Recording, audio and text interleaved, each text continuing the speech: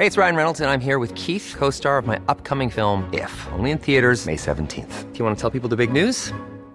All right, I'll do it. Sign up now and you'll get unlimited for $15 a month and 6 months of Paramount Plus Essential Plan on us. MintMobile.com/switch. Upfront payment of $45 equivalent to $15 per month. Unlimited over 40 gigabytes per month. Face lower speeds. Videos at 480p. Active Mint customers by 531.24 get 6 months of Paramount Plus Essential Plan. Auto renews after 6 months. Offer ends May 31st, 2024. Separate Paramount Plus registration required. Terms and conditions apply if rated PG. This is Paige, the co-host of Giggly Squad, and I want to tell you about a company that I've been loving, Olive & June. Olive & June gives you everything that you need for a salon-quality manicure in one box. And if you break it down, it really comes out to $2 a manicure, which is absolutely insane. It's also so easy to get salon-worthy nails at home with Olive & June. The difference between how your nails used to look when you did them yourself and now with the Mani system is a complete game changer. The best thing about Olive & June, too, is it's a quick dry. Dries in about 1 minute, lasts for 5 days, and full coverage in up to 1 to 2 coats. Visit oliveandjune.com/perfectmani20 for 20% off your first system.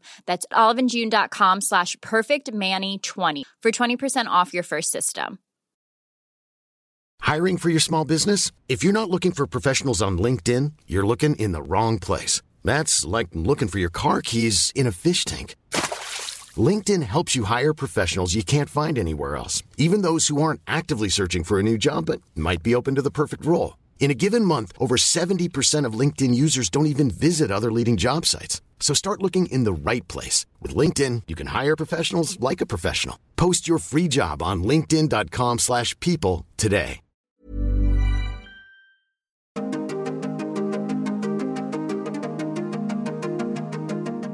Welcome to the Metabolic Classroom, a nutrition and lifestyle podcast focused on the truth behind why we get sick and fat. What you're about to hear was taken from a live broadcast streamed on InsulinIQ.com. The Metabolic Classroom is brought to you by Insulin IQ and by Health Code Meal Replacement Shakes. Episode 15. Does your thyroid suffer on a low-carb diet? A low-carb diet can do a lot of good things, but does it come at the expense of your thyroid? Dr. Ben Bickman and the Insulin IQ team review the evidence and explore the relationship between thyroid and carbohydrates. Yeah, so this is a topic that we almost couldn't avoid, at least for too long, because it's one that just comes up so often. And I think it's because, in general, we have put thyroid in a very lofty position as a hormone, and because of, I think, some misinterpretation of data, and that has really put the target on thyroid hormone in any conversation of body weight, body fat for sure, but also in the context of a low carbohydrate diet. So very briefly, thyroid hormone is really two hormones, and I'm just going to say thyroid hormone just for the sake of kind of keeping a common vernacular or use the words everyone else does. So there are two hormones that are produced from the thyroid gland, and T4 and T3. And T3 is really where the rubber meets the road. That's the hormone that, when we classically think of thyroid hormone, that's the one that goes and gets the job done. And T4 really acts more as a reservoir of future T3, where T4 is flowing through the blood. And then when the body needs more T3, the tissues, mostly it's the liver, will take in that T4, convert it to T3, and then release it as T3, which can then go and do what thyroid hormone does. And what thyroid hormone does is also very misunderstood. It is essentially a hormone that sets the throttle of the cellular engine. It kind of sets the idle of the engine, or how busy the cell is. When thyroid hormone is up, cells are simply more active. They will be going through their cell life or the cell cycle just more rapidly than before. And this would include things as well known as, say, autophagy. Thyroid hormone wants to stimulate that kind of stuff. It just pushes the cells to be a little busier, which is why metabolic rate does go up when thyroid hormone is up. And that's why so many people are so fascinated by thyroid hormone, because we're so collectively fascinated with metabolic rate. And then in contrast, of course, if thyroid hormone is down, then it's like we're just sort of depressing, we're pressing the brakes a bit and we're slowing things down a bit. And so the cell slows down its actions. And as you consider then all the cells of the body, because all of the cells of the body respond to thyroid hormone, then we have that depression in metabolic rate. Now, I would refer anyone to a previous discussion that we had, a previous metabolic classroom, where we spoke about the effects of thyroid hormone on the fat cell specifically.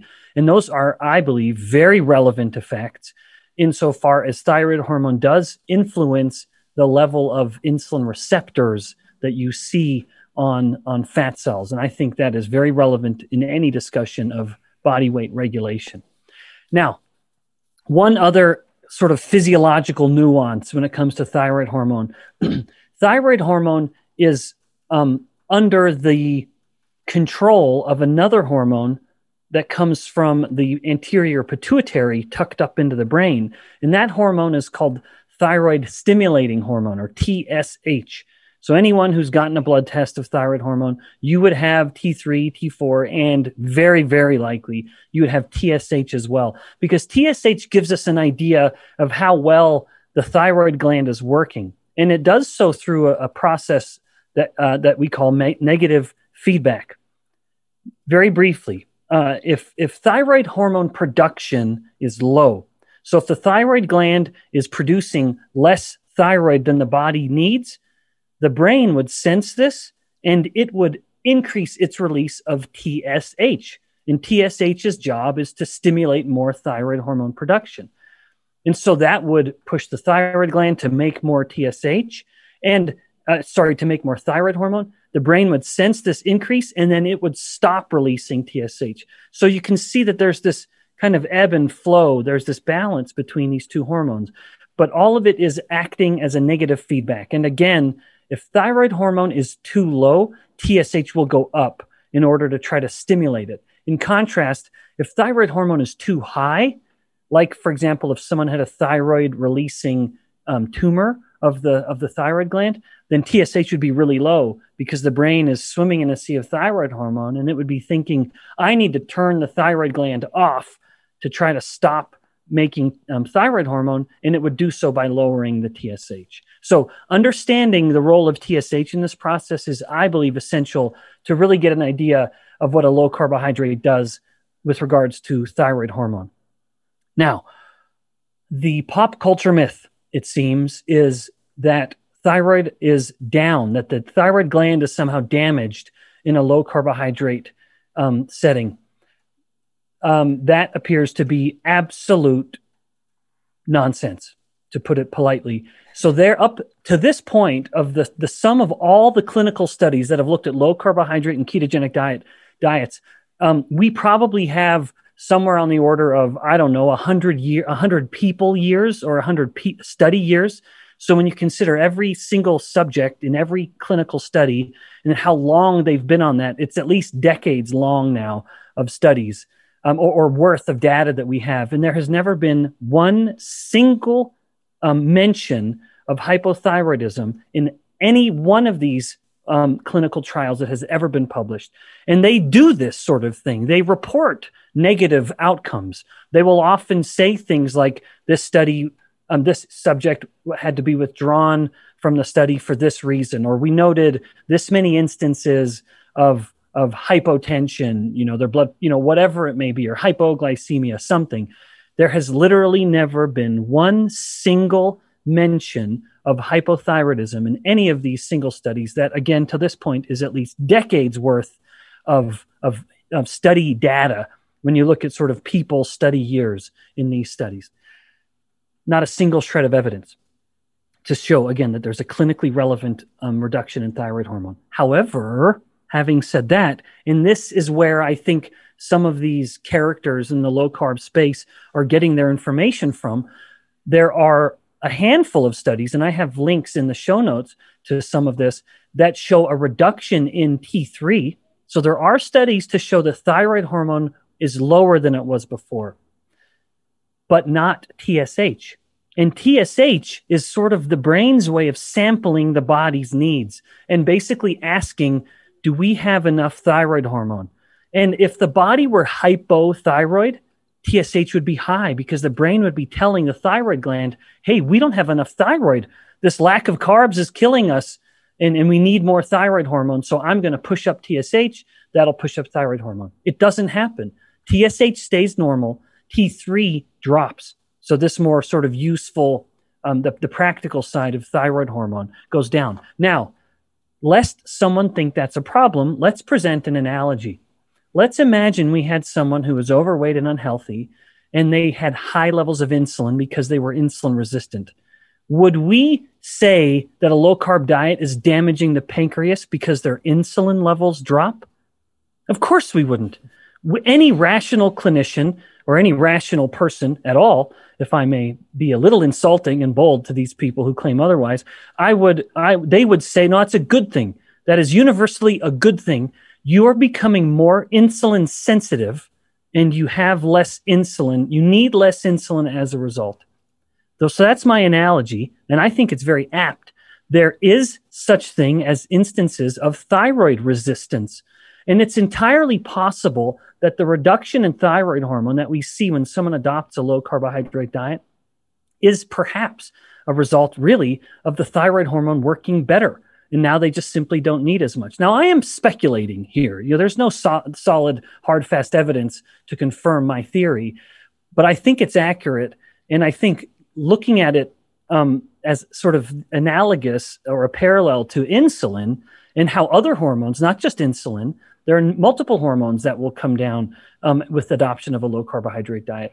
Why would we then say that thyroid hormone coming down reflects thyroid damage? There is truly no evidence to support it. And again, I believe there's a lot of available evidence we can point to that would have, by this point, have reflected a thyroid problem if it were real. So that's it. Those are my thoughts. I admit this is a bit of a departure from typical metabolic classroom because I'm not just relying on showing figures or hard and fast data from a study, because no single study has really tried to put a finger on this. But again, studies have shown reductions in T3. That, I believe, is what some have used as evidence to claim that a low-carbohydrate diet damages the thyroid gland.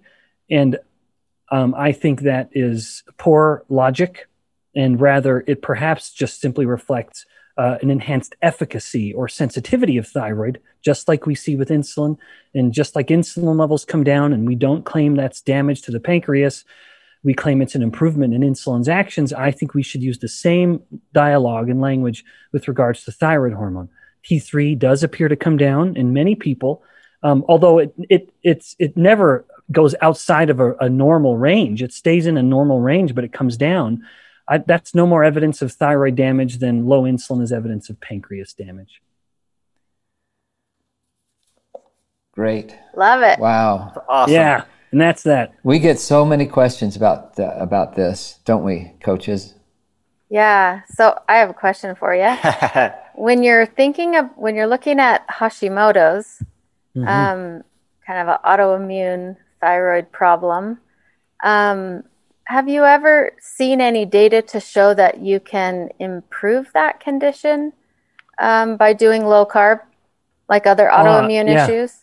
Yeah. I don't know of a study that is in the context of low carb, but there are studies to point out the very strong connection between celiac disease and Hashimoto's. And I'm reluctant to say that only because gluten has become an easy villain in too many lazy, casual conversations. And I'm not one of those people. I was very cynical when I first heard a neighbor actually tell me how this person's thyroid gland had improved so much once they cut out gluten. And I just rolled my eyes and thought, oh my goodness gracious.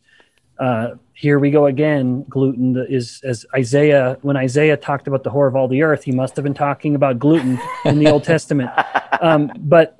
But in fact, the results in this individual were so dramatic that I thought I have to take this seriously. And literally within minutes on PubMed, which is kind of a database of biomedical publications, I found multiple sources identifying this connection.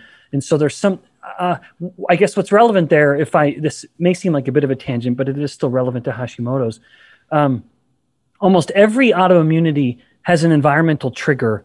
And so it's someone who has a genetic predisposition to have a heightened immune system or an overactive immune system. Then there's something they expose themselves to that actually pulls the trigger. The genetics loaded the gun, and then the lifestyle pulls the trigger.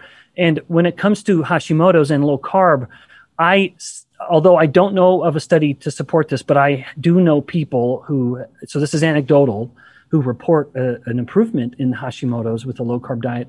I wouldn't be surprised if in many of these people, it's that they have, by avoiding carbs, they've avoided gluten, and that ends up helping them rather than, the carbohydrates per se. Interesting. Typically, I would say we don't see a lot of people who have improvement or, see their thyroid condition get worse. But recently I have a client who has Hashimoto's, has been on medication for 20 years. And within the last year and a half, she's changed her dose twice, minimizing her dose of medication from being on a low carb protocol. And she's still continuing to lose weight and see improvement to her metabolic health. So it's kind of cool. Yeah. That's awesome. Well, I wouldn't be surprised if the absence of maybe of gluten or some environmental trigger is helping improve the production of thyroid. But I also wouldn't be surprised if my theory is a little correct, then she doesn't need as much. Her body's responding better to thyroid hormone. Yeah. And I think that's what's reflected when someone in these studies that do show a reduction in T3, it's just that T3 isn't as needed as it was before. There's a lower level in order to maintain homeostasis. And so the little bit that she's getting is just working better. We have some questions coming in about the topic that you just finished, Dr. Bickman. From Carolyn, what is the ideal TSH level in general? Oh, gee. I'm afraid I don't know. I don't know normal levels for the thyroid hormones. I can't answer that. I'm not sure. No worries. From Marcus. But I would say, sorry, Jack, to that question, I would say I don't know of any evidence to suggest that the typical clinical range is somehow wrong. I would be quick to add that. So anyone who's gotten a blood test, almost every blood test, at least everyone I'm aware of, it'll give you a number and then it gives you a range of what's acceptable. I know of no evidence to suggest that range that you would get on any blood test is going to be somehow wrong. Like I make the case that the range given for insulin is terrible and it is skewed in absolutely the worst way. I won't make that same statement with regards to T3, T4, or TSH. So I don't know what the levels should be. It's not something I have my finger on the pulse of well enough, but I would say whatever the lab values that you're given on that same blood test, those are probably the best ones to go with. Now, Ben, if those are low, what do they do? If TSH is low? Yeah. Yeah. So if TSH is low, you have to look at this in context of T3 as well. So, there's a couple different ways to look at this, and I don't want to get off. You guys pull me back if I start going too far. So when someone presents with and I'm not a clinician, so I'm saying this as purely an academic, but if someone were to present with a thyroid disorder, and I actually had it confirmed, and I emphasize the word confirmed because so many people will blame their weight gain on their low thyroid without actually having any evidence that their thyroid hormone is actually low. So I do think thyroid is too often thrown under the bus when it's a perfectly innocent pedestrian minding its own business on the sidewalk. But nevertheless, if someone had what they will notice, what they'll feel, if they have a clinical symptom, then it's a result of the thyroid hormone that's out of whack. If they're tired, they're very tired, they're always cold and they're gaining weight. Well, those are classic symptoms of hypothyroidism. If they're losing weight and they're hot and they sweat very readily, sweaty palms, and they're jittery, those are classic symptoms of hyperthyroidism. So what someone will feel is not going to be a difference in TSH. What they feel will be a difference in thyroid levels. hypothyroid or hyperthyroid. And then at that point, you look at TSH in order to try to tell where the problem is. And at the risk of going into too much detail, I'll try to be brief.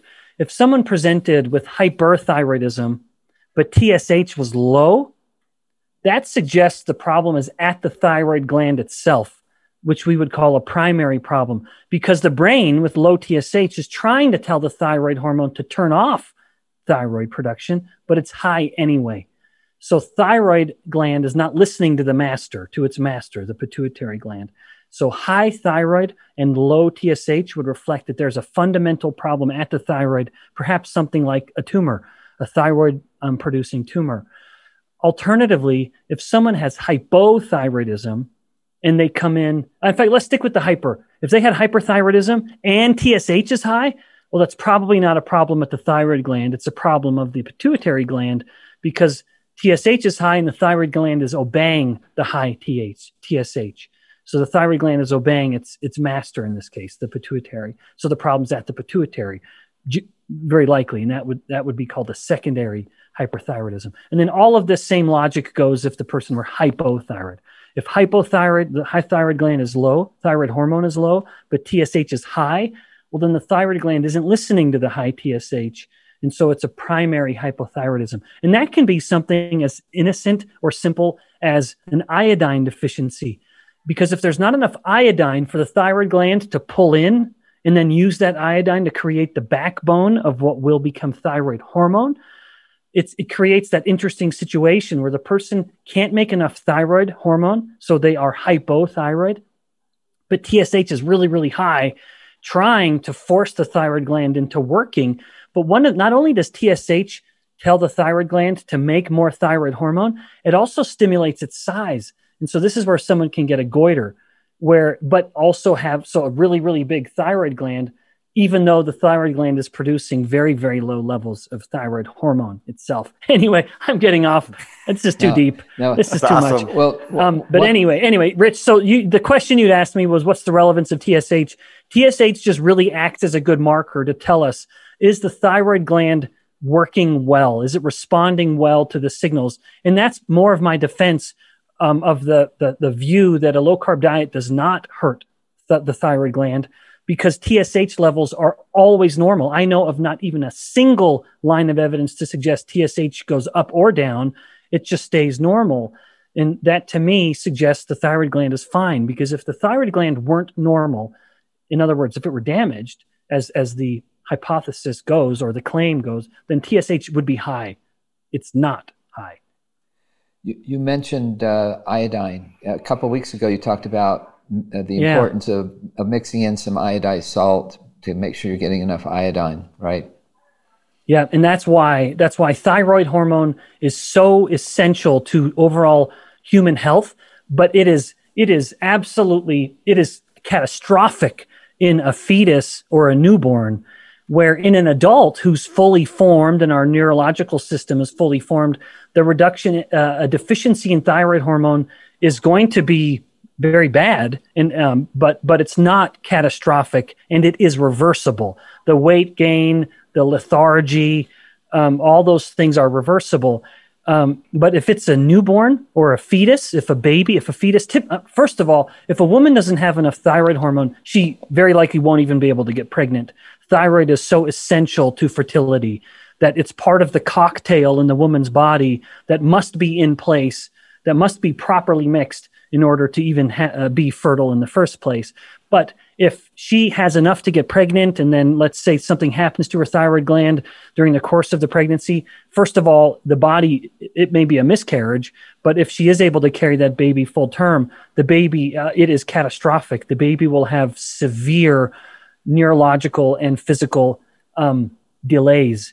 And so it is catastrophic. Even in the newborn, if the baby develops in a normal thyroid mom or a euthyroid mom, but the baby's thyroid gland isn't working well, if you catch it early enough, then it's fine. You just start supplementing with thyroid hormone.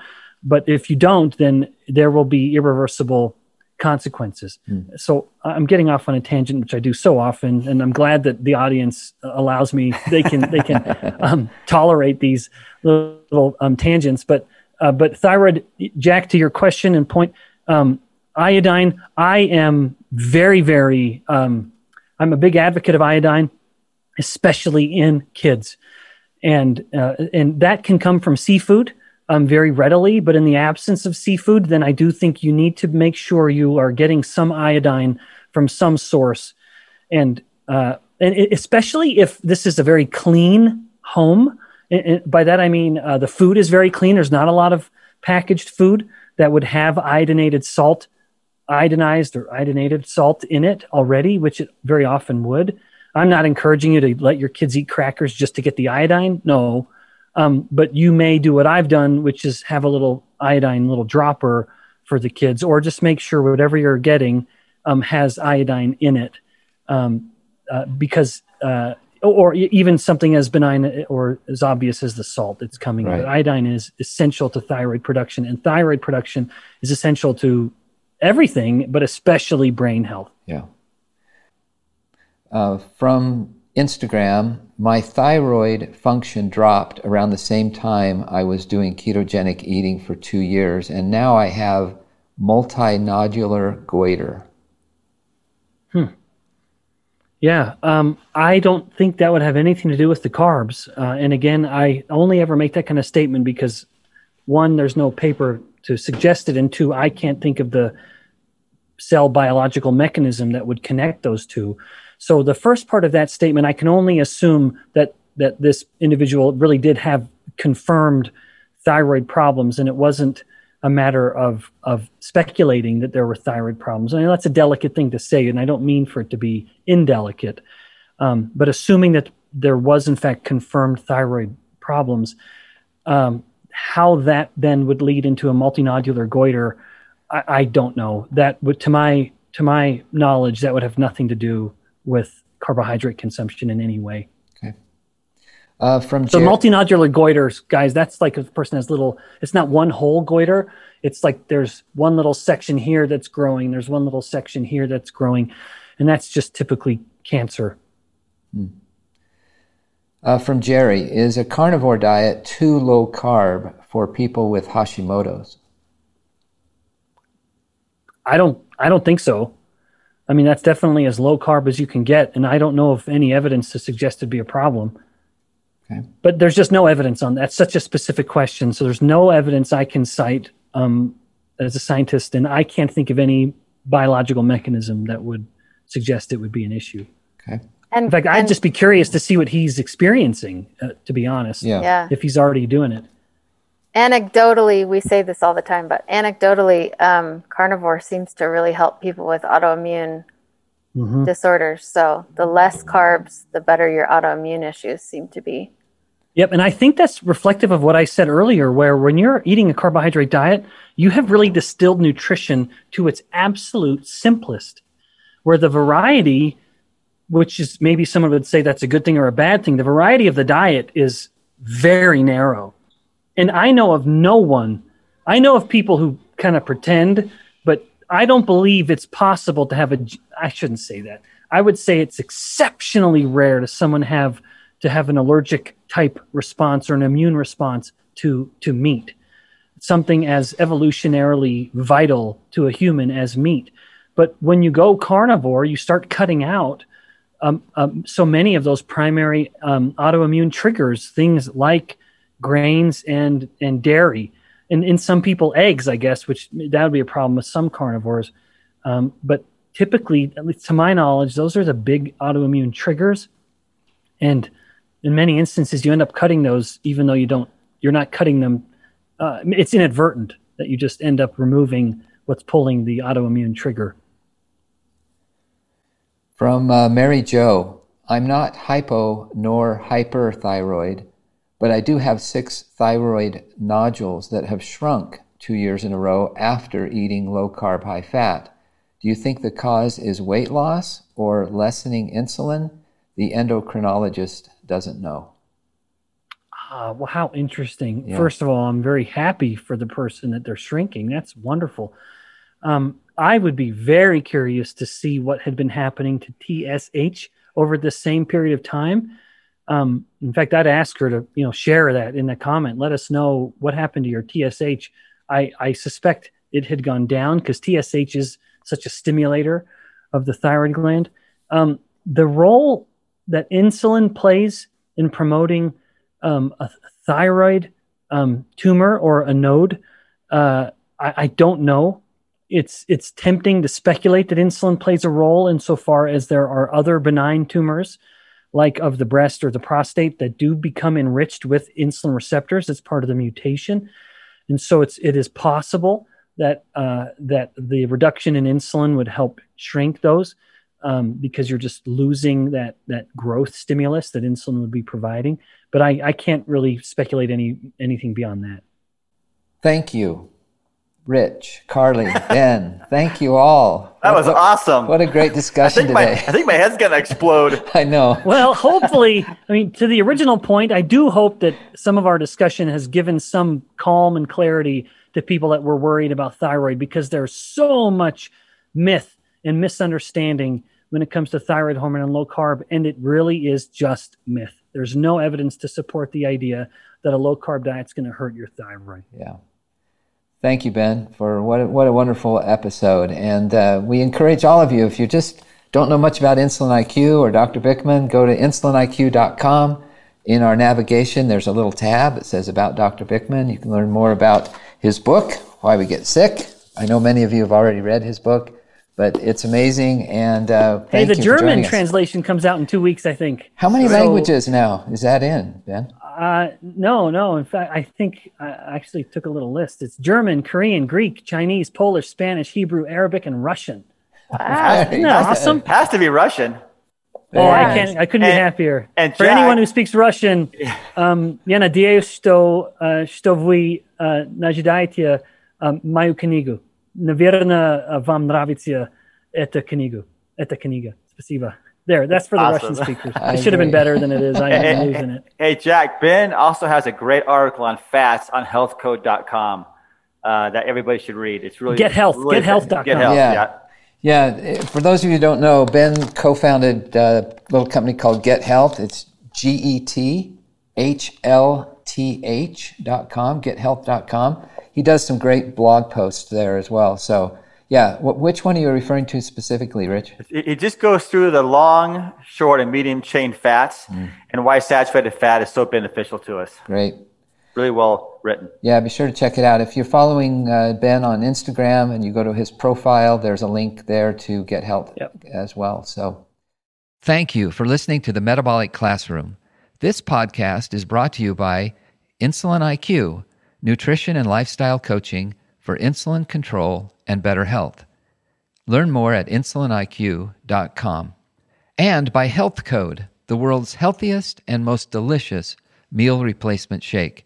Learn more at GetHealth, that's GetHLTH.com.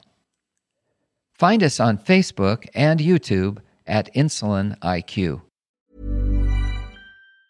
Mom deserves the best, and there's no better place to shop for Mother's Day than Whole Foods Market. They're your destination for unbeatable savings, from premium gifts to show-stopping flowers and irresistible desserts. Start by saving 33% with Prime on all body care and candles. Then get a 15-stem bunch of tulips for just $9.99 each with Prime. Round out Mom's menu with festive rosé, irresistible berry chantilly cake, and more special treats. Come celebrate Mother's Day at Whole Foods Market. Planning for your next trip? Elevate your travel style with Quince. Quince has all the jet-setting essentials you'll want for your next getaway, like European linen, premium luggage options, buttery soft Italian leather bags, and so much more. And is all priced at 50 to 80% less than similar brands. Plus, Quince only works with factories that use safe and ethical manufacturing practices. Pack your bags with high-quality essentials you'll be wearing for vacations to come with Quince. Go to quince.com/pack for free shipping and 365-day returns. Imagine the softest sheets you've ever felt. Now imagine them getting even softer over time. That's what you'll feel with Boll & Branch's organic cotton sheets. In a recent customer survey, 96% replied that Boll & Branch sheets get softer with every wash. Start getting your best night's sleep in these sheets that get softer and softer for years to come. Try their sheets with a 30-night guarantee. Plus, get 15% off your first order at bollandbranch.com. Code BUTTERY. Exclusions apply. See site for details.